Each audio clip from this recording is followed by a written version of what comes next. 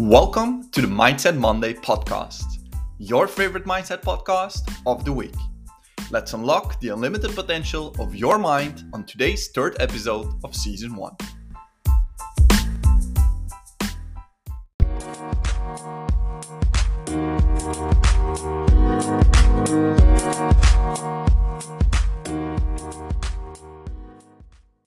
No problem can be solved from the same level of consciousness that created it. Albert Einstein. Last episode, we learned about how the mind works from a, let's say, more practical perspective. On today's podcast episode, I am excited to dive deeper into the mind and take a look at the different levels of consciousness inside of us.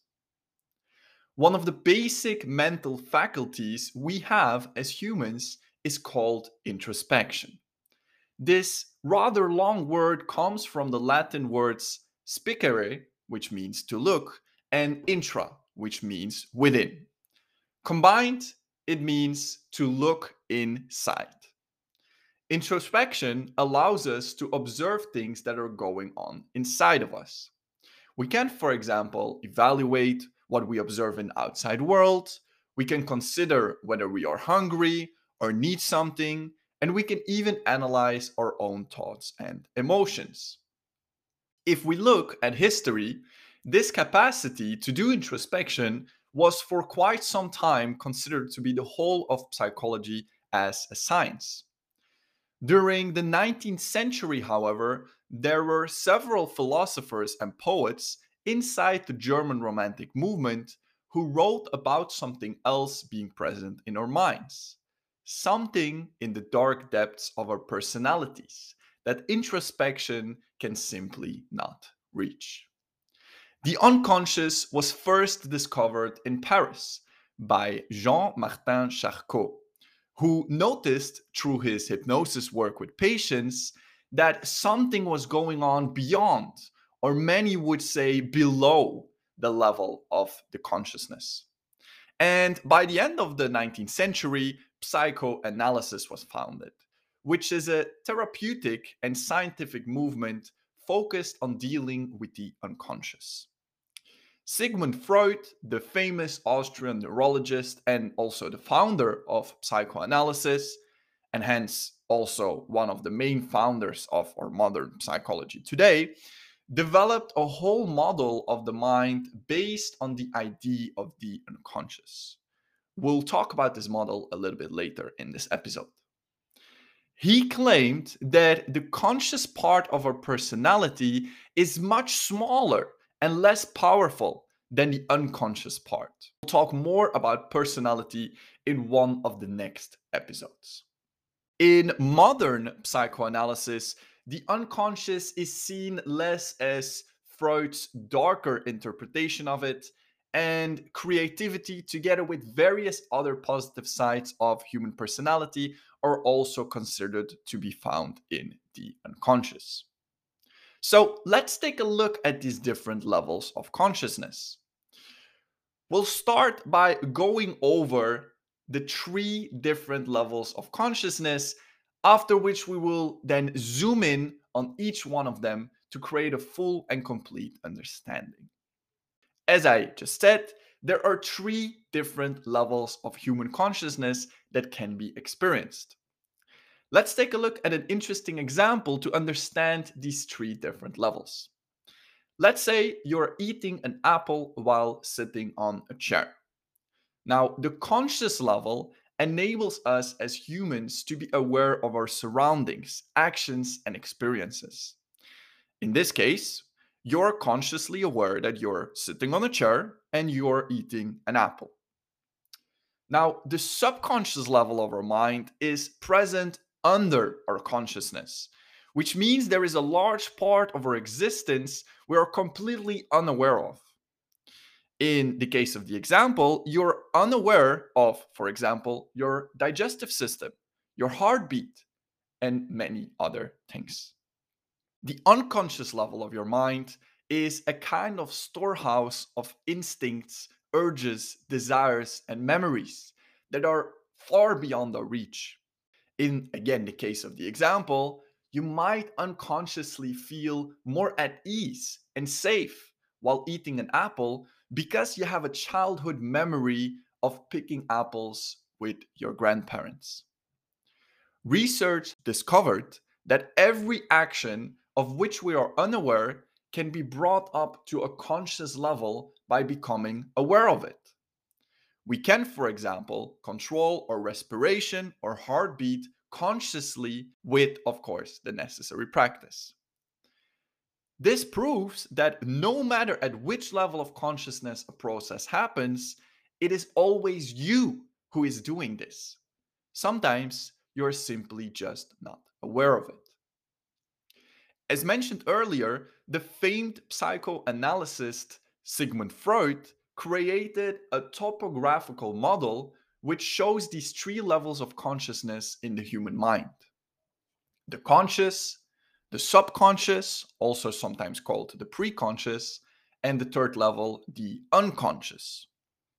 Freud's iceberg theory is used to describe this topographical model, using an iceberg as a helpful metaphor to separate the three levels of consciousness. The top of the iceberg, that which you can see above the water, represents the conscious mind. It's a part of ourselves that we reveal to others. The part of the iceberg submerged below the water, but which is still visible, is called the preconscious, more commonly known as the subconscious. And then the largest and most influential part, which is unseen deep beneath the waterline, represents the unconscious. This means that just like the iceberg, a very large portion of ourselves is deeply submerged, existing below the surface and hidden not only from others but also from our own awareness, although it influences our character and personality on a large level. Let's now take a more in depth look individually at the three levels of consciousness, starting with the conscious level during this episode and the subconscious and unconscious we'll take a look at in our next podcast episode. So make sure to tune in there. So, the conscious level. Well, to understand the conscious level of consciousness, let's take a look at a brain condition which is called hemispatial neglect. Now, hemispatial neglect is a neuropsychological condition in which, due to damage to one of the hemispheres of the brain, for example, after someone had a stroke, a deficit in attention and awareness towards the side of space opposite from the brain damage is observed. So, for example, if someone would damage their right brain hemisphere, they would become unaware of everything visually present on their left side. Now, they did a scientific experiment with patients that have hemispatial neglect, and they showed these patients two different images of a house. One image had a house where the left side of the house was on fire, and one image had a house where the complete house was normal. This is a very obvious difference, but a patient with hemispatial neglect will not be able to tell the difference. And for this patient, these two images would look completely identical. Now, what is very interesting about this experiment is that although it is impossible to notice the difference between the houses, when researchers asked these patients which house would they prefer to live in, the patients with hemispatial neglect chose the house that wasn't on fire, not one time, but again and again and again. This proves that the brain is still processing the information from the whole field of vision. And hence, we can conclude a very important distinction between the brain's processing of information and our experience of that processing. And it's actually that experience of our brain's processing that we call the conscious. The conscious mind consists of all mental processes, sensations, thoughts, and feelings, which we acknowledge and are aware of in the present moment. Our conscious mind makes us aware of our surroundings and ourselves by processing incoming information through, for example, our sensory organs, like we talked about in episode 1. And we use our conscious while walking, speaking, and pretty much for all of our daily activities. The conscious mind also takes control over all logical and intellectual thought processes. It's every thought that you are aware of at any given time. The sphere and area of your awareness is varying at different times, since you're not always aware to the same extent, whether external or internal. External awareness throughout history has been mainly important for survival purposes. This is why, for example, in the past, people always took a protection dog because the dog is much more aware than you about the outside, even when you fall asleep. Besides the external world, we are also conscious of our internal selves. We are, for example, aware of an image in much the same way as we are aware of ourselves looking at an image and our thoughts and emotions about that image. But now, where does this consciousness come from? Well, a recent theory is that our conscious is the brain's imperfect picture of its own activity. Based on sensory input, the brain builds models, which are continuously updated, simplified descriptions of objects and events in the world. They never fully capture every detail of the things they describe, they just capture enough for the brain to determine an appropriate response. For example, our brain's model of the physical body keeps track of the configuration of our limbs, but not of individual cells or even muscles, because that level of information isn't needed to plan movement. If, however, it didn't have the model keeping track of the body size and how it is moving at any moment, we would, of course, quickly injure ourselves. The same way, the brain also needs models of itself. The brain has the ability to pay attention to specific objects and events and to control that focus according to our needs. It has the ability, for example, to assess threats, to finish a meal, and so on. To control this focus effectively, the brain needs to construct a model of its own attention. The fact that we have a metaphysical, subjective, conscious experience may come from one of these brain's models.